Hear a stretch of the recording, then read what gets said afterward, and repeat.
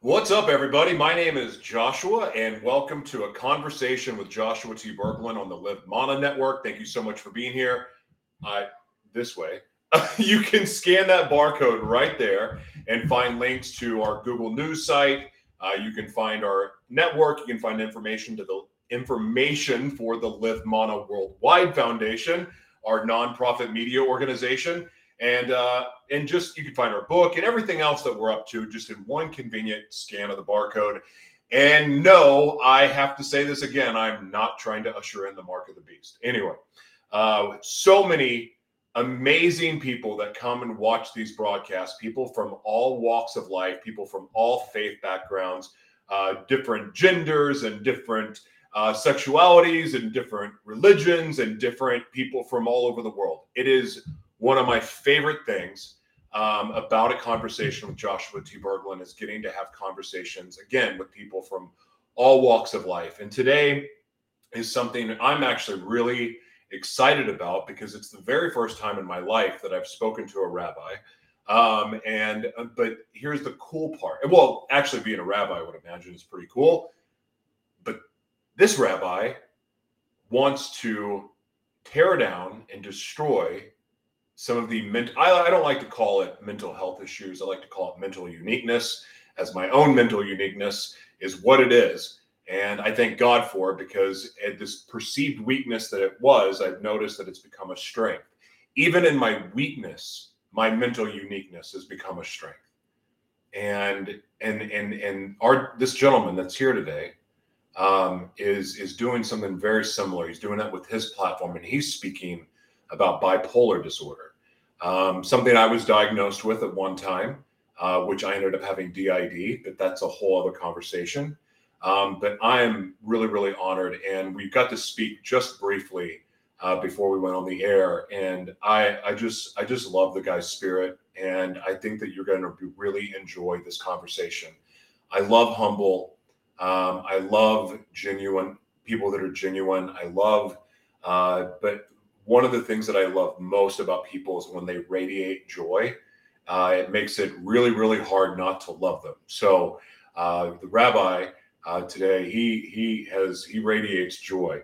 Rabbi Alfredo Borodowski. I think I said it right. Anyway, you guys are in for a treat today. This is going to be really special. We do such a wide variety of broadcasts. This is not going to be as crazy as some of the other ones, but it's going to be powerful. It's going to be authentic. It's going to be real. And I think you will be blessed for being here. So thank you for being here. We'll be right back after this.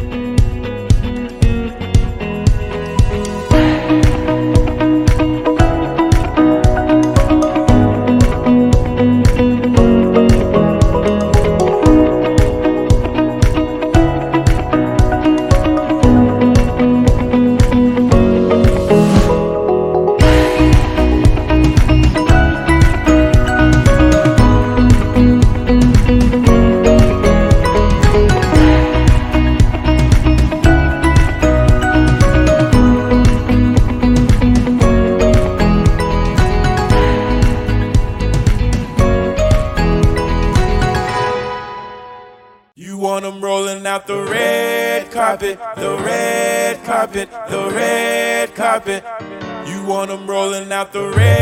carpet, the red carpet, the red carpet. You want the finer things, the diamond rings, designer jeans, all minor things in the wider scheme. But at what cost to realize your dreams? Been bleeding in the Wilmore, put the crown of thorns on Spillmore. My mic bloody cause I kill more, but I'm still poor. Bottom is where I started, but I get to the top and park it. Plug up in the harlot, my battery need charging.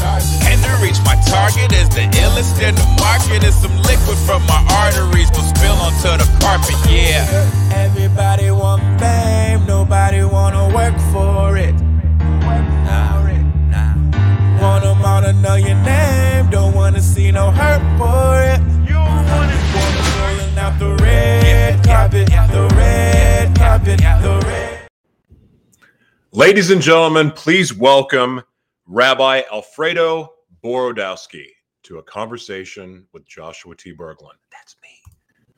Hello, Rabbi. Hi, Joshua. I tell you something. Your last name for me is as difficult as my last name is for you. Then we are even here, by the way. Rabbi, I am so blessed to have you here. Thank you so much. Before we get started, what are you grateful for today and why? No, I tell you, I woke up today and I knew that I was going to meet you. I had done my research about Live Mana Network. And, I am very lonely in many ways. Part of my work is to think and to create and to write. And I spent a lot of hours within myself. And to break that dynamics, to have an honest conversation, in a society where honest conversations are not really so frequent because we are all a little bit fearful and hiding. And to have the opportunity to come, as I do now, to your show and be myself and share without really hesitations and feel that I am protected by your style and by what your show is. I woke up this morning and basically I put my timer to be in your presence now. Okay, wasn't expecting that.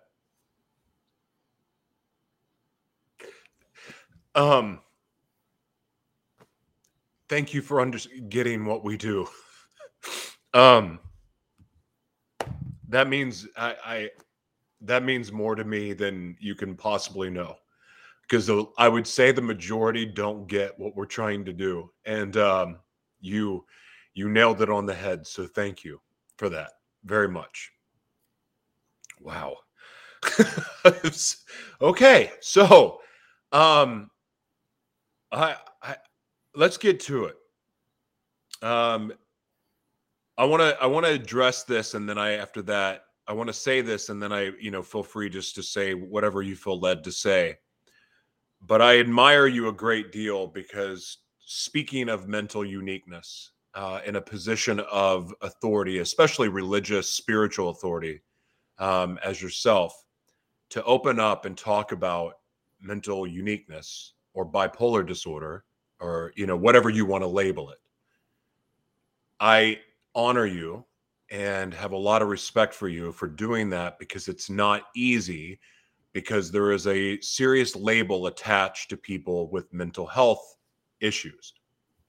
And I would imagine that by putting yourself out there, it's caused some people to question your authority. And in my eyes, you have 10 times more authority because you're honest. And God bless you for that. Thank you. Thank you. Well, I went through a journey. I had no options, Joshua. My condition was shown to society without my permission. Wow. This happened the morning of June 19th, 2010. I was driving through the town of Mamaroneck in Westchester, New York, and I felt inside of my car lights, blue and red lights. And I look back and I saw a police patrol right after me, behind me. They stopped me. And the officer came running towards my car. And another officer joined him. And I was surrounded by policemen. And what I had done, Josh, is that just a few minutes before that, I had shown a police badge that a congregant of mine had given me. One of those courtesy badges. Yeah. And for the last months before that, those police cars stopped me for a full month. I had impersonated a police officer on the highways of New York. I was directing traffic. I was telling people how to drive. I was telling people how to text. Now, I didn't stop anybody. I didn't touch anybody. I didn't arrest anybody. Okay, then I was not violent. But on the eyes of the law, I impersonated a police officer. That resulted in 4 separate cases in 4 courts about impersonating police officer. Wow. Josh, this is what happened to me in the lapse of 2 weeks. Listen to this. Okay.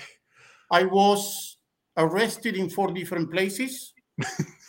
I was hospitalized on a psychiatric ward. I was diagnosed bipolar that I didn't know. I was fired from my job as executive director of a very good foundation, and the press anointed me, or the press baptized the rabbi as the road rage rabbi. You're the road rage rabbi? I am. Do you know that? It is a pleasure to meet you, sir.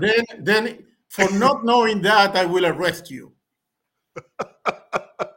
Listen, before you go in, I honestly allow the spirit to say yes or no of who I have on this broadcast. And I read one sentence about you and knew that God wanted us to talk. So I stopped. I didn't look into you. I just wanted to have an organic conversation with you. I didn't know I knew who you were, though.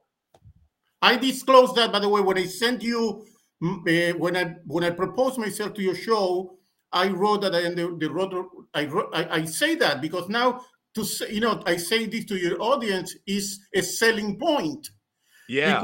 Because the road rage rabbi was famous in Japan, was famous in Ireland. What did I do, by the way? I just show a legitimate shield and told people drive slowly.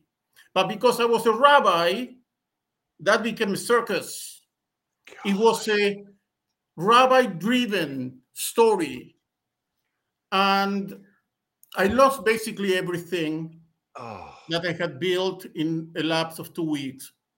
And I became, from Rabbi Alfredo, I became the road rage rabbi. And my life in the last 10 years is to acquire a new name, which is the bipolar rabbi. Which is what now? The bipolar rabbi. Then you see the journey of the rabbinate. Rabbi Alfredo, road rage rabbi, bipolar rabbi, in which I assume full responsibility for my actions. I was able to overcome adversity. Amen. And I was able to transform my journey into a banner for those who struggle with mental illness and don't have a spiritual voice.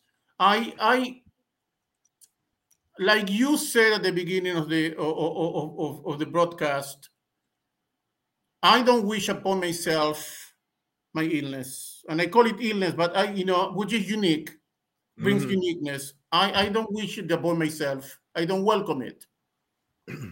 But my job as a rabbi, as a human being, is to make meaning out of it. Yes. Not to cry, although I cry too. Not to lament, although I lament too. But at the end of this process of lamentation, I felt the responsibility to say, you can be a rabbi and a leader. Yes, you can. And you are. And I want to say something, Rabbi. You had me laughing. No, I wasn't laughing at you necessarily. It's that I have had those experiences where, if I disassociate and I switched to one of the altars, and the Lord has healed my DID, dissociative identity disorder. Where now, if I do have a switch, it's minor and it's nothing like it was, but for the most part, it's gone. And I've just done some very silly things. You know, I did a lot of evil things too, but I did so many silly things also, from disassociating and ending up in places that, I'm like, wait a second, I don't remember driving here, or ending up in the kitchen in my underwear that I don't remember getting down there. You know, I mean, just there's all of these stories that happen around people with mental uniqueness.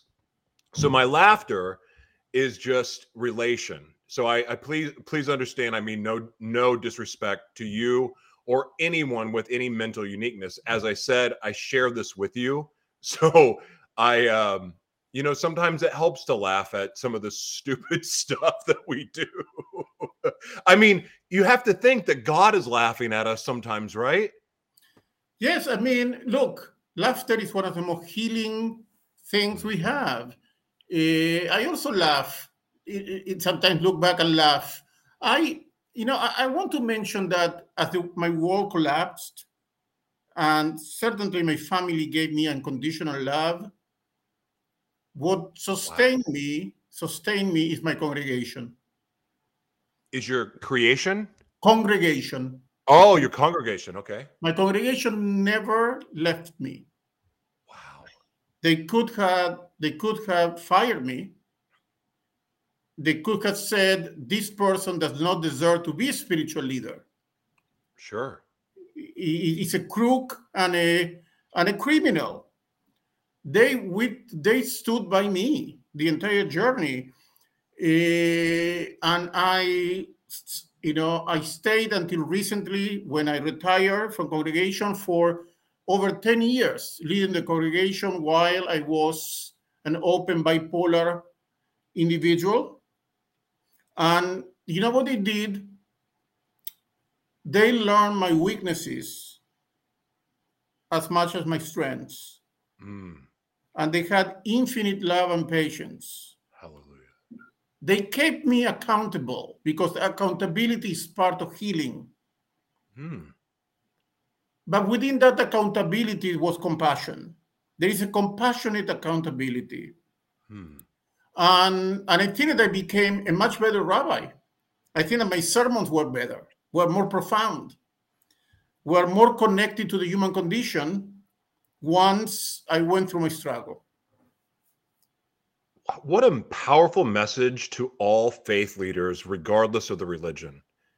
This is a problem, as you probably have guessed by now. I'm a follower of Jesus, but I'm also loving and accepting of other people's beliefs, because this is my own personal journey.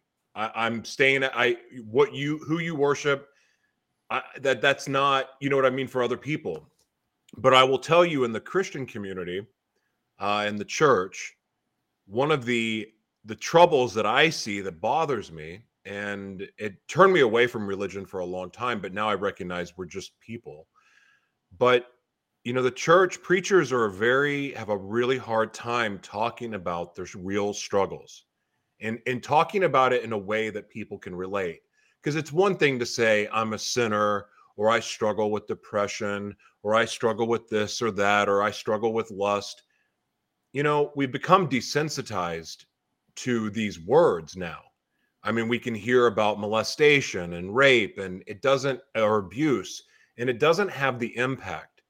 But when someone's willing to be vulnerable and share openly and allow people in, they get to feel what it's like. And I believe if we feel pain, or we feel the remorse, or we feel whatever emotion it is, that is how we get to a place where we can make that decision. Okay, now I'm going to live this way. And so by you being vulnerable, you're opening up leaders from all faiths to do the same thing. And that is what a leader, to me, does. So I appreciate that. I want to ask you something, because one of the stigmas, especially in the faith community, is that mental health issues are demonic. Like, people say that my DID is demons. And at one time it was demons, I guarantee you. But it hasn't always been demonic, and it isn't now. And what bipolar disorder is looked at as demonic.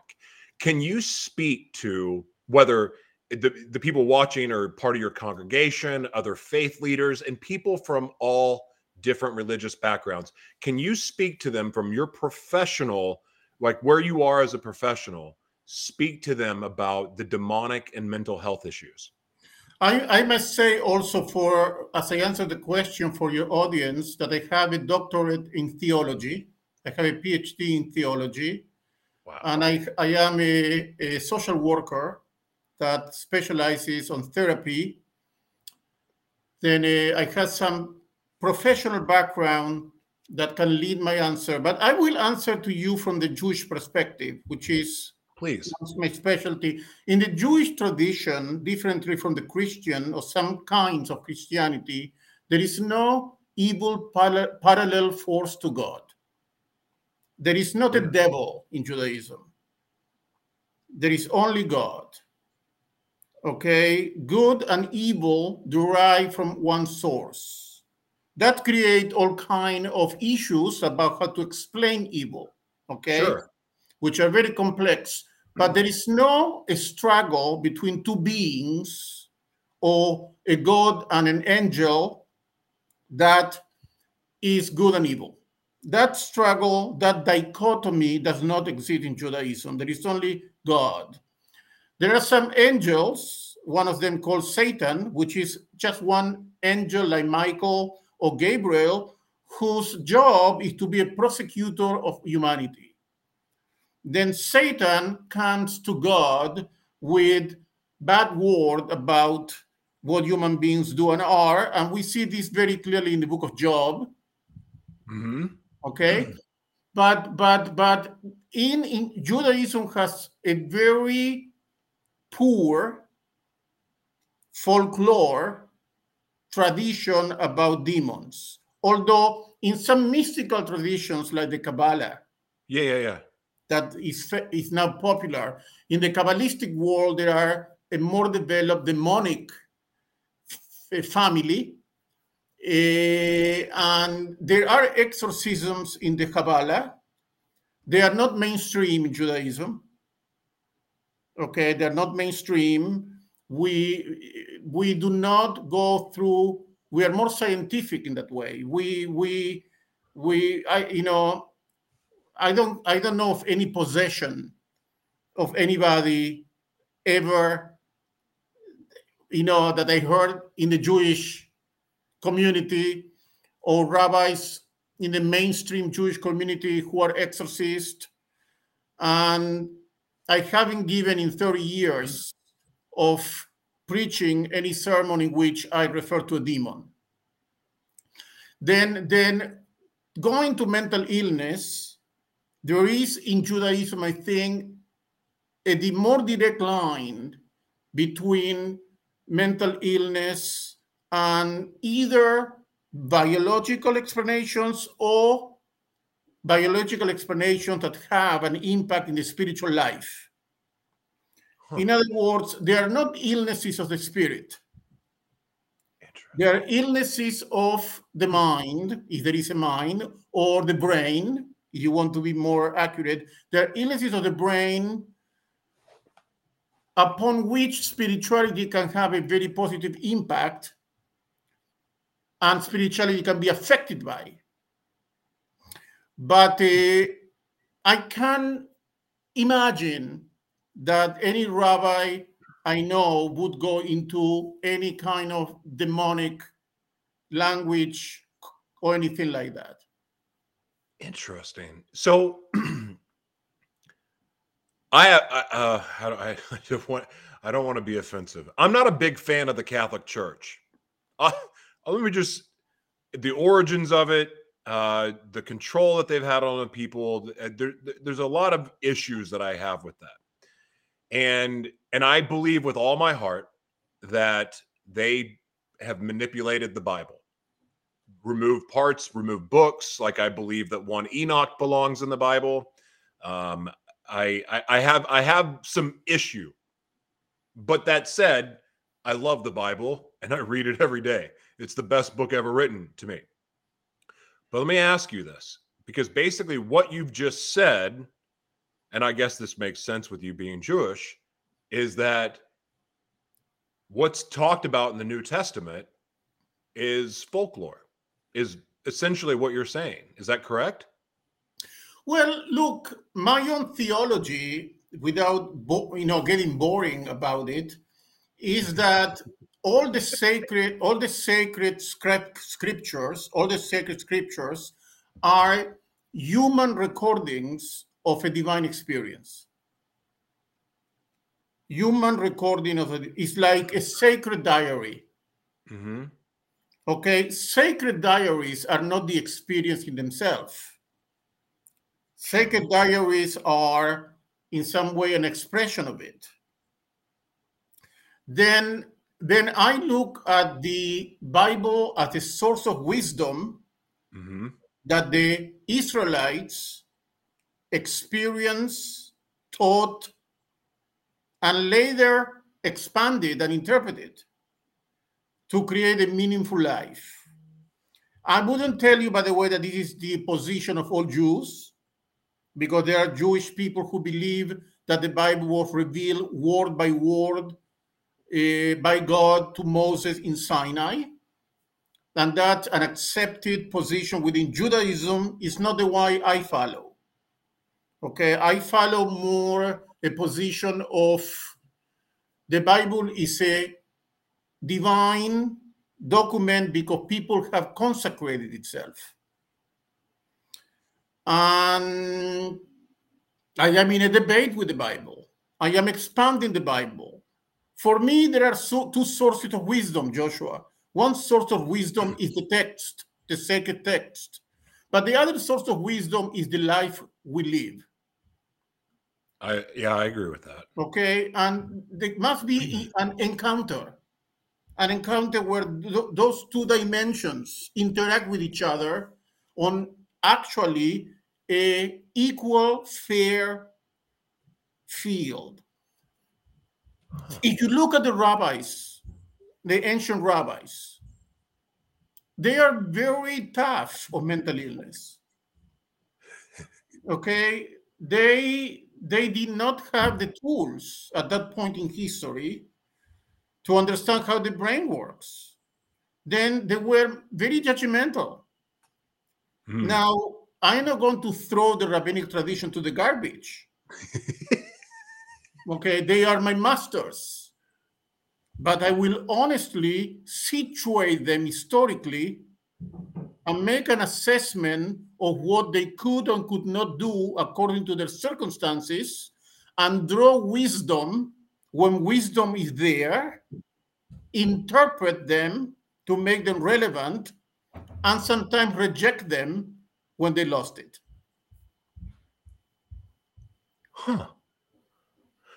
So let me ask, is there a Holy Spirit to Jewish people? Well, a lot has to do with language, Joshua. Okay. And the term Holy Spirit exists in Hebrew. It's a key term. Is in Hebrew Ruach HaKodesh, Holy Spirit. But it's not a mainstream concept. Huh. Again, in 30 years of rabbinate, I had not given any sermon where I use the term Holy Spirit.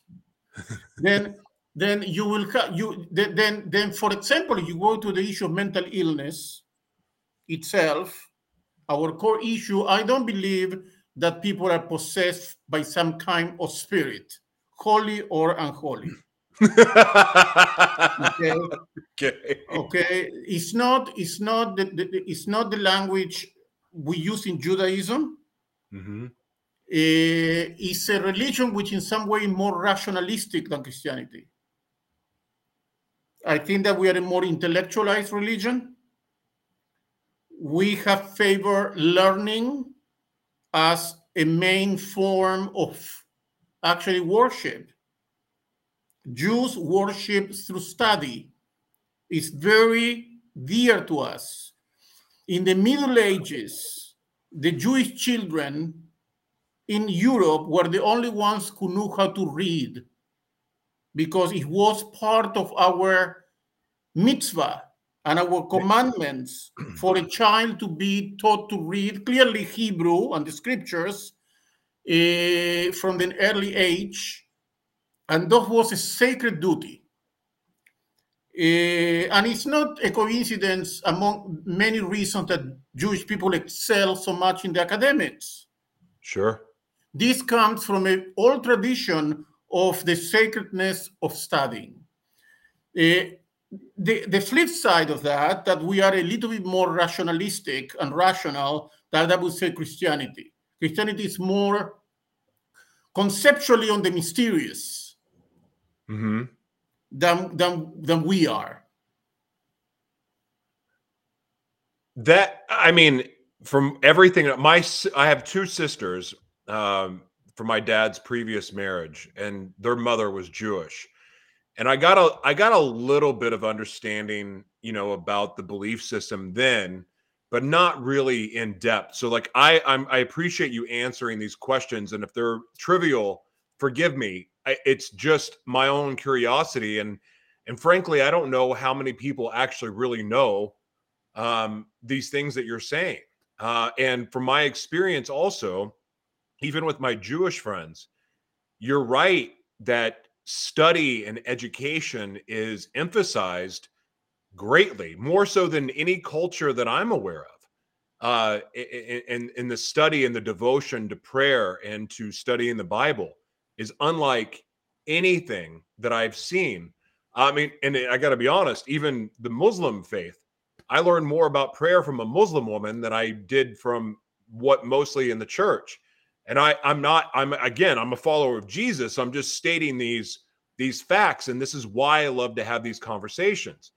But it's also no wonder that if you look at the head of every major corporation in the entire world, the very heads of them are Jewish. There's something be careful there. Let me tell you a couple of things. I'm not trying to be offensive, I promise. No, but let me be cautious about that. Look, first of all, I want to echo that I am in complete admiration about how the Muslims pray. Okay, I hope that all the other religions would have the commitment and the devotion that Muslims have. Look, the Jews have done well. You have to do well when everybody else is trying to kill you, yes? Yes, absolutely. Okay. You have no choice.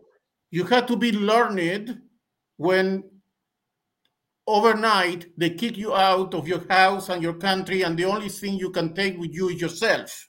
Yeah. Then your knowledge is your most precious commodity. Absolutely. Okay. All that said, we are doing well. But if you look at the map of powerful people, of media people, we are well represented. But yes, we are not the movers, but we are not by any means the movers and shakers. Okay, we are a minority. We are maybe today 16 million Jews in the entire world. That's all. That's it. Okay, maybe I am, maybe 16, but not 25. Okay, sure. We lost 6 million Jews in the Holocaust, of which 1.5 million were children, Joshua. 1.5 million children were killed, the future. Then I am very proud about what the Jewish people have accomplished. It has been done with hard work and commitment, but in the map of the world, we are a grain of salt of an enormity of people who do good work and hold key positions. And I see many countries that other minorities, by the way, are doing well.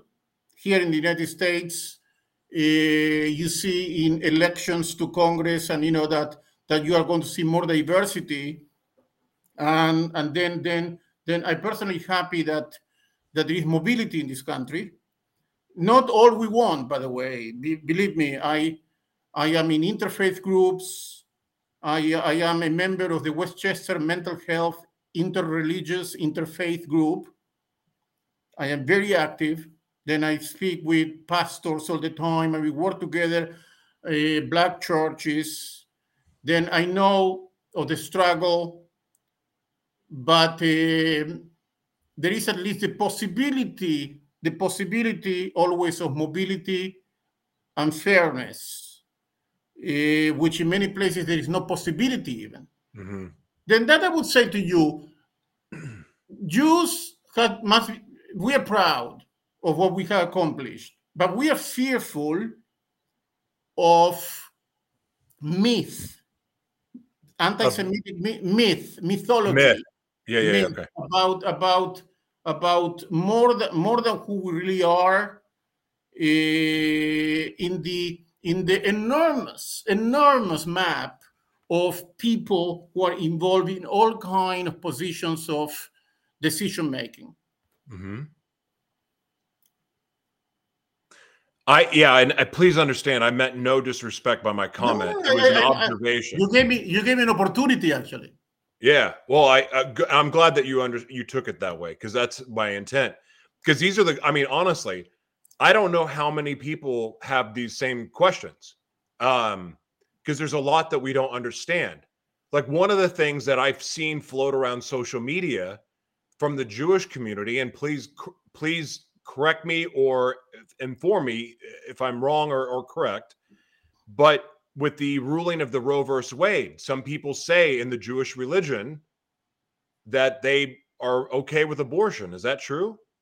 Look, one of the things about Judaism, if you look at Judaism main book, the book by which our religion has been shaped, is called the Talmud. Okay, next. Okay, thank you. The Talmud is the interpretation of the rabbis of the scriptures. It's a very long, many volumes. I mean, it would take you many lives to read it and understand it. Something about the Talmud that is unique to it is a dialogue. They're all dialogues. They're all conversations among the rabbis, discussions among the rabbis. By the way, many of the discussions don't have a conclusion. The value is the discussion in itself. Interesting. We have what is called Jewish law, halacha, which is the law by which a Jewish person lives, like which food can you eat, which food you cannot eat, what you can do on the Sabbath, what you cannot do on the Sabbath. But the law is based on this dialogue called the Talmud. In other words, there is no dogma in Judaism. It's a religion without dogma.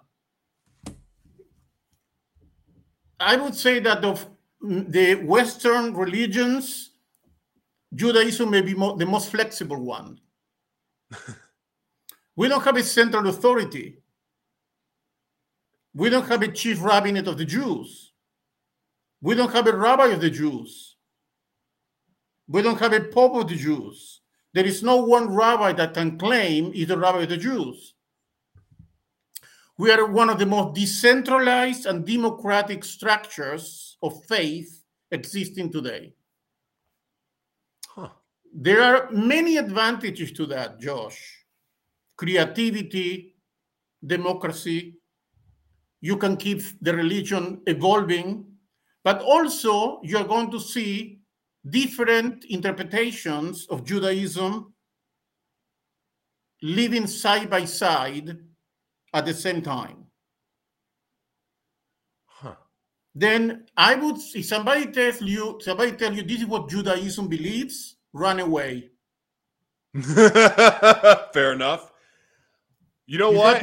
You got to ask, this is the Orthodox Jews, this is the conservative Jews, this is the Reformed Jews, these are the Jews in Israel, these are the Jews in Arab countries, these are the Jews in Brooklyn, okay?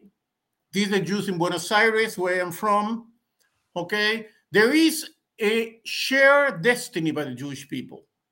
We share a history, we share the scriptures, we share the love for the land of Israel, we share the Holocaust, we share a tradition. There is a glue that make us a people that have the consciousness of belonging to each other.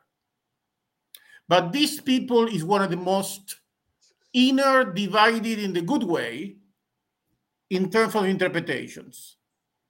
So in other words, you don't have different belief systems within the Judaism that argue over scripture, they ridicule and they judge. We have too many.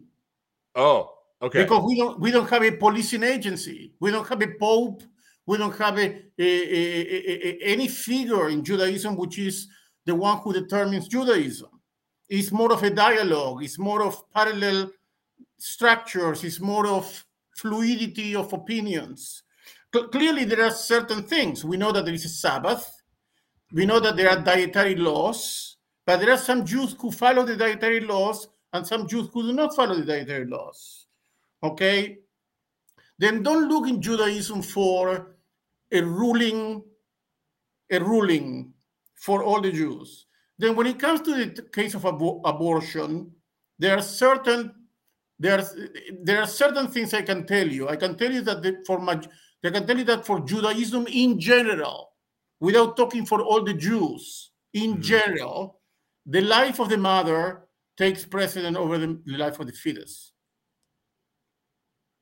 Okay, then I would tell you that I could comfortably tell you that from most religious quarters and that from Jewish tradition in a holistic way, knowing that some Jews may not agree with me, but if somebody were to tell me, can you make that claim? I would say that claim clearly that in Judaism, preponderantly, the life of the mother, who is an actual living entity in the world, in case that the life of the mother is threatened, the life of the mother takes precedent over the life of the fetus. Okay, I would say that this is something I feel comfortable, okay, speaking my voice Jewishly. You know, that's what I could tell you to that difficult question. Certainly, there are other issues here, which is the issue of there are issues of what Judaism belief, and there is an issue of how a country decides to go one way or another vis-a-vis the will of people. Okay, and that's an issue of representation, when institutions represent or not the will of the people. But that's not a religious question. That's a political question, and it's a question for the American society. I don't think for religious leaders particularly. What does forgiveness look like in Judaism? Awesome. Okay. we thank you thank you, by the way, Josh, for taking me into another topic. Okay. Look, forgiveness is central to Judaism. Remember, we have Yom Kippur, which is maybe the best known. It's not a holiday. It's more like a day of reflection, in which is all about forgiveness. We call it in Hebrew tshuva. Which more than forgiveness is return. Forgiveness is a form of return. It's not something that somebody else gives you. It's something that you gain through the process of growth you make. Then forgiveness is not a gift. Forgiveness has to be earned in Judaism. And it's earned through a very, very clear process. Forgiveness begins with confession. the person must make a confession of the sins. Then it must be reparation, in which you try to fix the evil or the wrong done. And forgiveness or tshuva is never finished until you are confronted by the same opportunity to do wrong and you resist it. Wow. The final is we're very tough. We are very tough on this, but I love it. I love this toughness. It's very real. It's now if the person does not, if you ask forgiveness from a person, and the person does not give you forgiveness 3 times, deny forgiveness, then you are forgiven. Because the other person cannot keep you hostage per life for what you've done. There is a statute of limitations. I love it. But we are very down to earth. I tell you, we are very rational in some ways. We look at human behavior. It must be a behavioral change, a change of heart and a change of behavior. Change of heart for Judaism is not enough. It's not enough. We demand more. All right, I have another curveball for you. How do you deal with what's the word? Shame, guilt and shame. How is that dealt with in Judaism? I think that, by the way, I am coming up with a book. Let me just say that it's called The Unexpected Wisdom of Exceptional Minds. Unexpected Wisdom of Exceptional Minds is a book about mental illness and the wisdom and uniqueness of mental illness. It's an interactive book, by the way. That's fun. People read through the book, they click on a link, they go to a special website, and they give their opinion. Those opinions are going to be then collected in what is going to be the collective wisdom of mental illness, in which I am going to attempt to transform the hidden wisdom of mental illness as a gift to the world. And we are going to bring a stigma into dignity, stigma into lessons, stigma into teaching. I am so excited about that. I am telling you about this because one of the chapters is on shame. Okay, exactly what you're asking me. One of the chapters is called shame. All the chapters are divided, are the same in structurally. I begin with testimonies. Then I go into a dictionary definition of shame. I go into a summary of the scientific discoveries on shame. I go into 10 quotes by personalities on shame, each quote with questions and answers for reflection. Wow.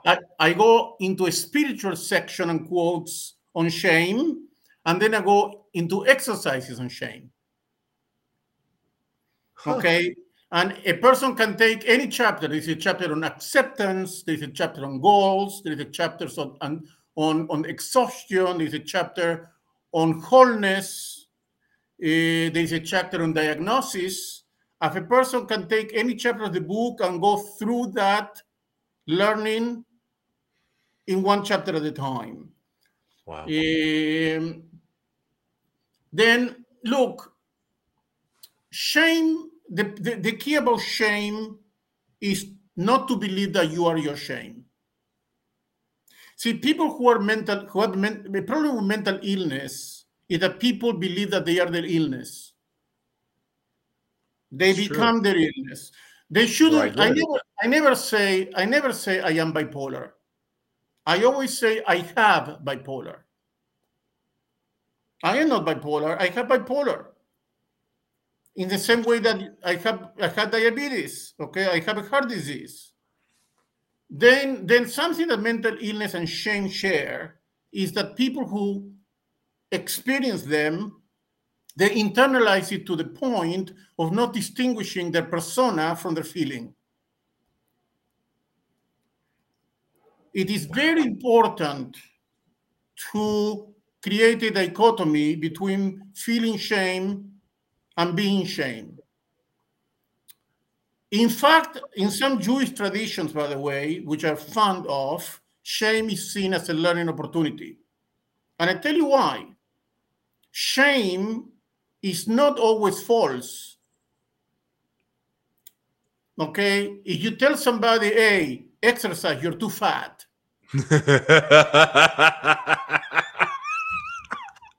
I would not recommend that you do that. I think that I'm not going to do that. Is rude, is inappropriate, okay? And I will show you the door. However, the person who is told that, if the person feels shame, there is an opportunity also to say, okay, what part of what I am being told has a kernel of truth? And why that kernel of truth is making me feel this way? Then once you get to a point in which you feel shame without judgment, then you can begin a period of transformation. Wow.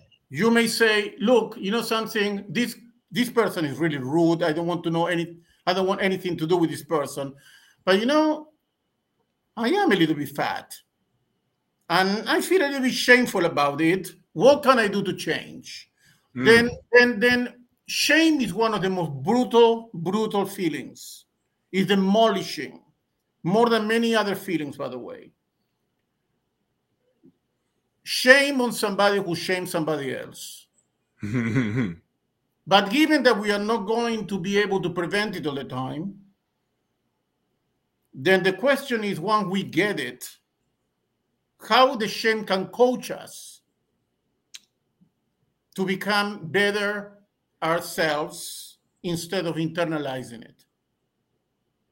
That's, by the way, the message of my chapter. But you go through my chapter, the exercises at the end most of the exercises are about identifying your shame, because in the place of shame is your wound. You see, your shame will point out to your wound. Then there is a lot of information in your shame, because the shame hurts you where you are already vulnerable. That's true. Then shame actually is an encyclopedia of self-knowledge. Once we are in control of it and we don't let it bother us, but rather teach us. And that's what I do in that chapter and all the other chapters. I transform pain into wisdom to the best of what we can do with that. Wow, that is rich.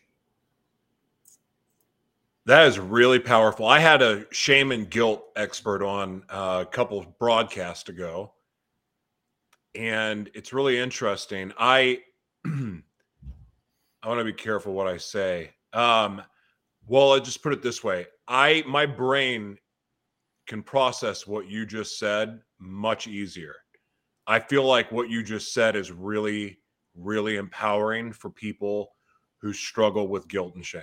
Like and honestly, taking ownership of it, not applying it, not soaking in it, not bathing in it, but being able to look at it as something that can be a blessing and something you can learn from is really, really powerful, because there's a difference between that, because that's you taking ownership or me taking ownership. When you just shoo it away or surrender it or let go of it, you're not really dealing with it and you're not using it for the opportunity that it can be. This is why, for instance, perceived weaknesses or things that are perceived to be bad usually end up being the greatest blessings in our life. And the things that we perceive to be the greatest things ever typically don't end up ending that way either. So that is really powerful. I love that. Because I want to always learn and grow. And my whole life is an example of the blessing is in the breaking. And everything that is meant to hurt me and destroy me and wipe me out has ended up being the very thing that has fueled my purpose and fueled what I get to do in the world. There is a saying, George, there is a saying by the rabbis. is a saying that many Jewish people know that says, whoever shames somebody in public is as if had committed murder. It's clearly a teaching. It's not a legal statement, but it underlines the severity of shaming somebody in public, of doing gossiping, is seen as a very serious behavior of the most unwelcome kind. Okay, then that's the other side of the coin, is that we must learn from shame, but it must not become a learning method. Let's put it this way: if it comes, we learn, but it must be avoided. Shame targets the totality of the other person. It's not about an aspect of the other person. It's about the person as the person is. It's about the very existence of the person.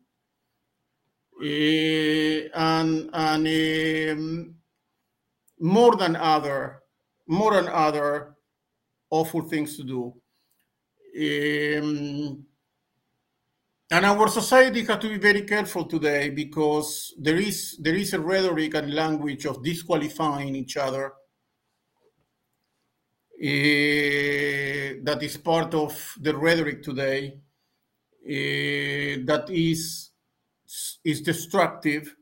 One thing that Judaism has taught me, and I talk about the Talmud, is that clearly you have to defend your life if somebody's coming to kill you, but we are a religion of dialogue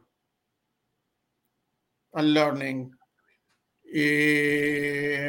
And in my own community, for example, just recently, the Jewish community brought a group of pastors to Israel. We invited them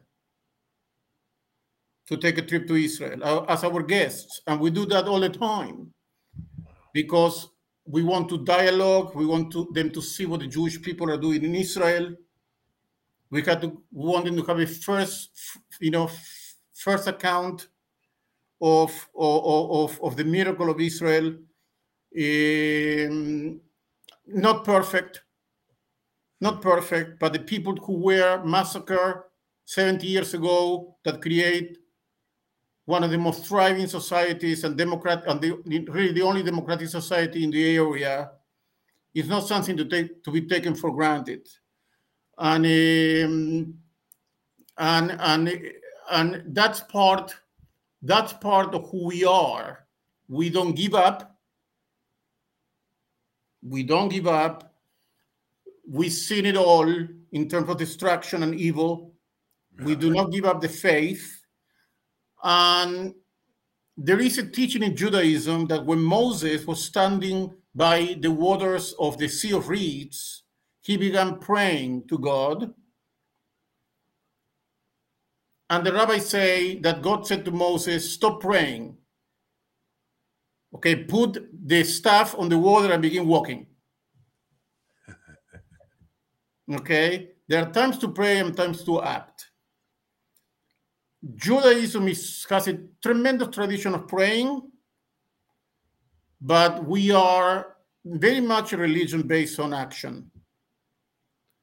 For us, at the end of the day, action counts, which may be another difference from some of the traditions and the people who are listening to us, for whom faith is the most solid ground. For us, action. Clearly wise, wisdom-based action, but action for Judaism, a mitzvah, to do something, is at the core of how this religion manifests itself. By the way, that's why I left the pulpit, Joshua, and became the bipolar rabbi. Based on my understanding of Judaism, that I was commanded to leave the fourth walls of the synagogue and become an agent of action in the mental health community, transcending religions.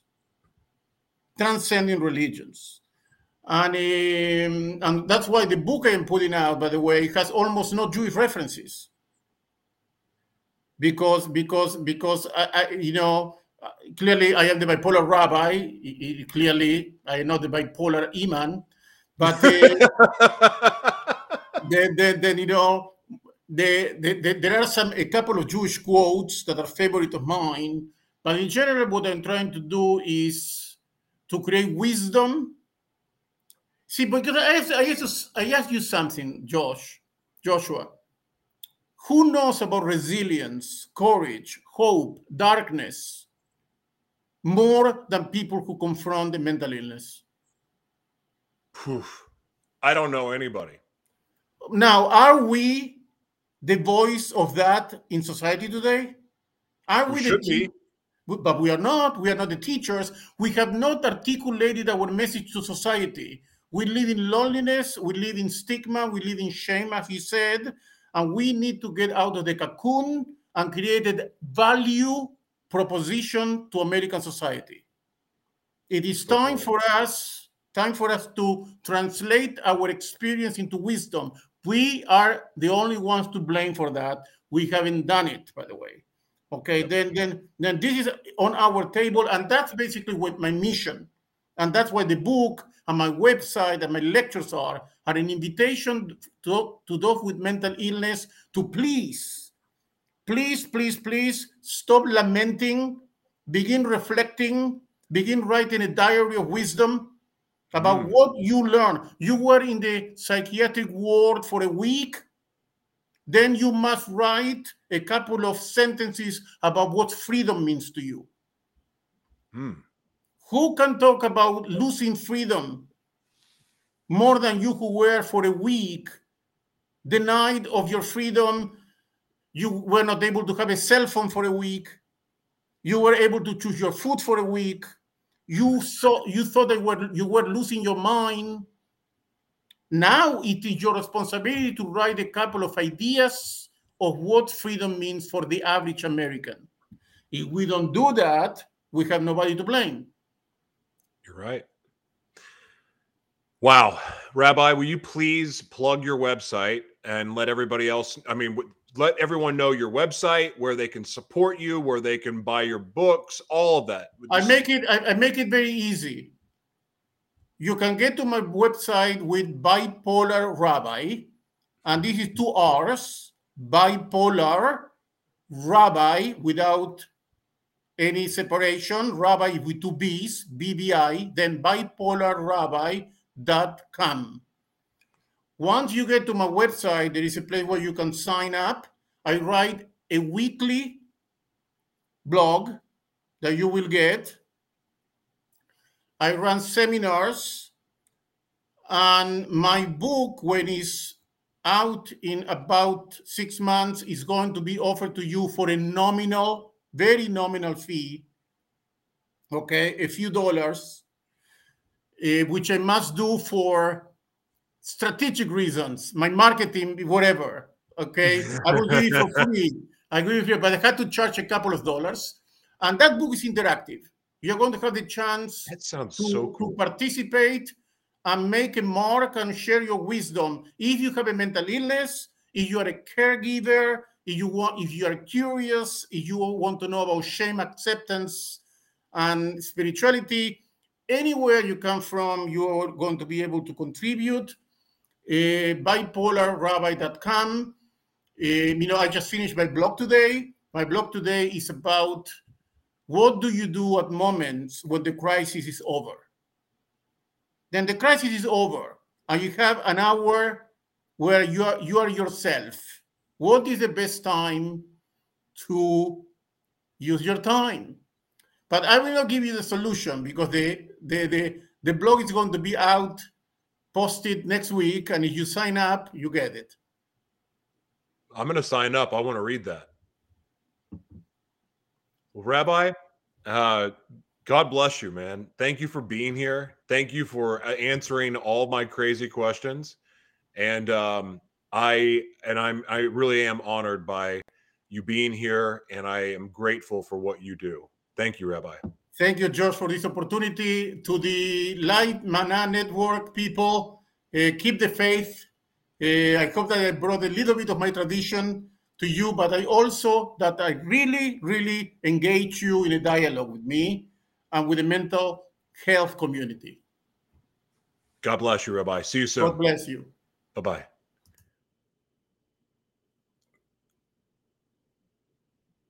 I love what I get to do. I would have never known any of that. You know what I would have done? I would have had the, not stereotypes. I would have had the information that I assumed was correct in my brain this entire time. And so I am grateful that I got to ask all those questions. I probably have 8,000 more, but for the sake of time, I do want to have him back. I do want to read his book. And look, I mean, you guys know my faith. My faith didn't change, but I'm grateful for this conversation because even though the beliefs are different, there's some very practical things there that I think make my faith stronger, and also my way of being and way of doing things and way of just living in general. I learned a lot there of ways that I can be better. And that's why I love getting to do these broadcasts. And my next broadcast that's here coming up in just a little bit is going to be wildly different from this one. And the two yesterday, wildly different. I thank God I get to do this because I learn something each and every time.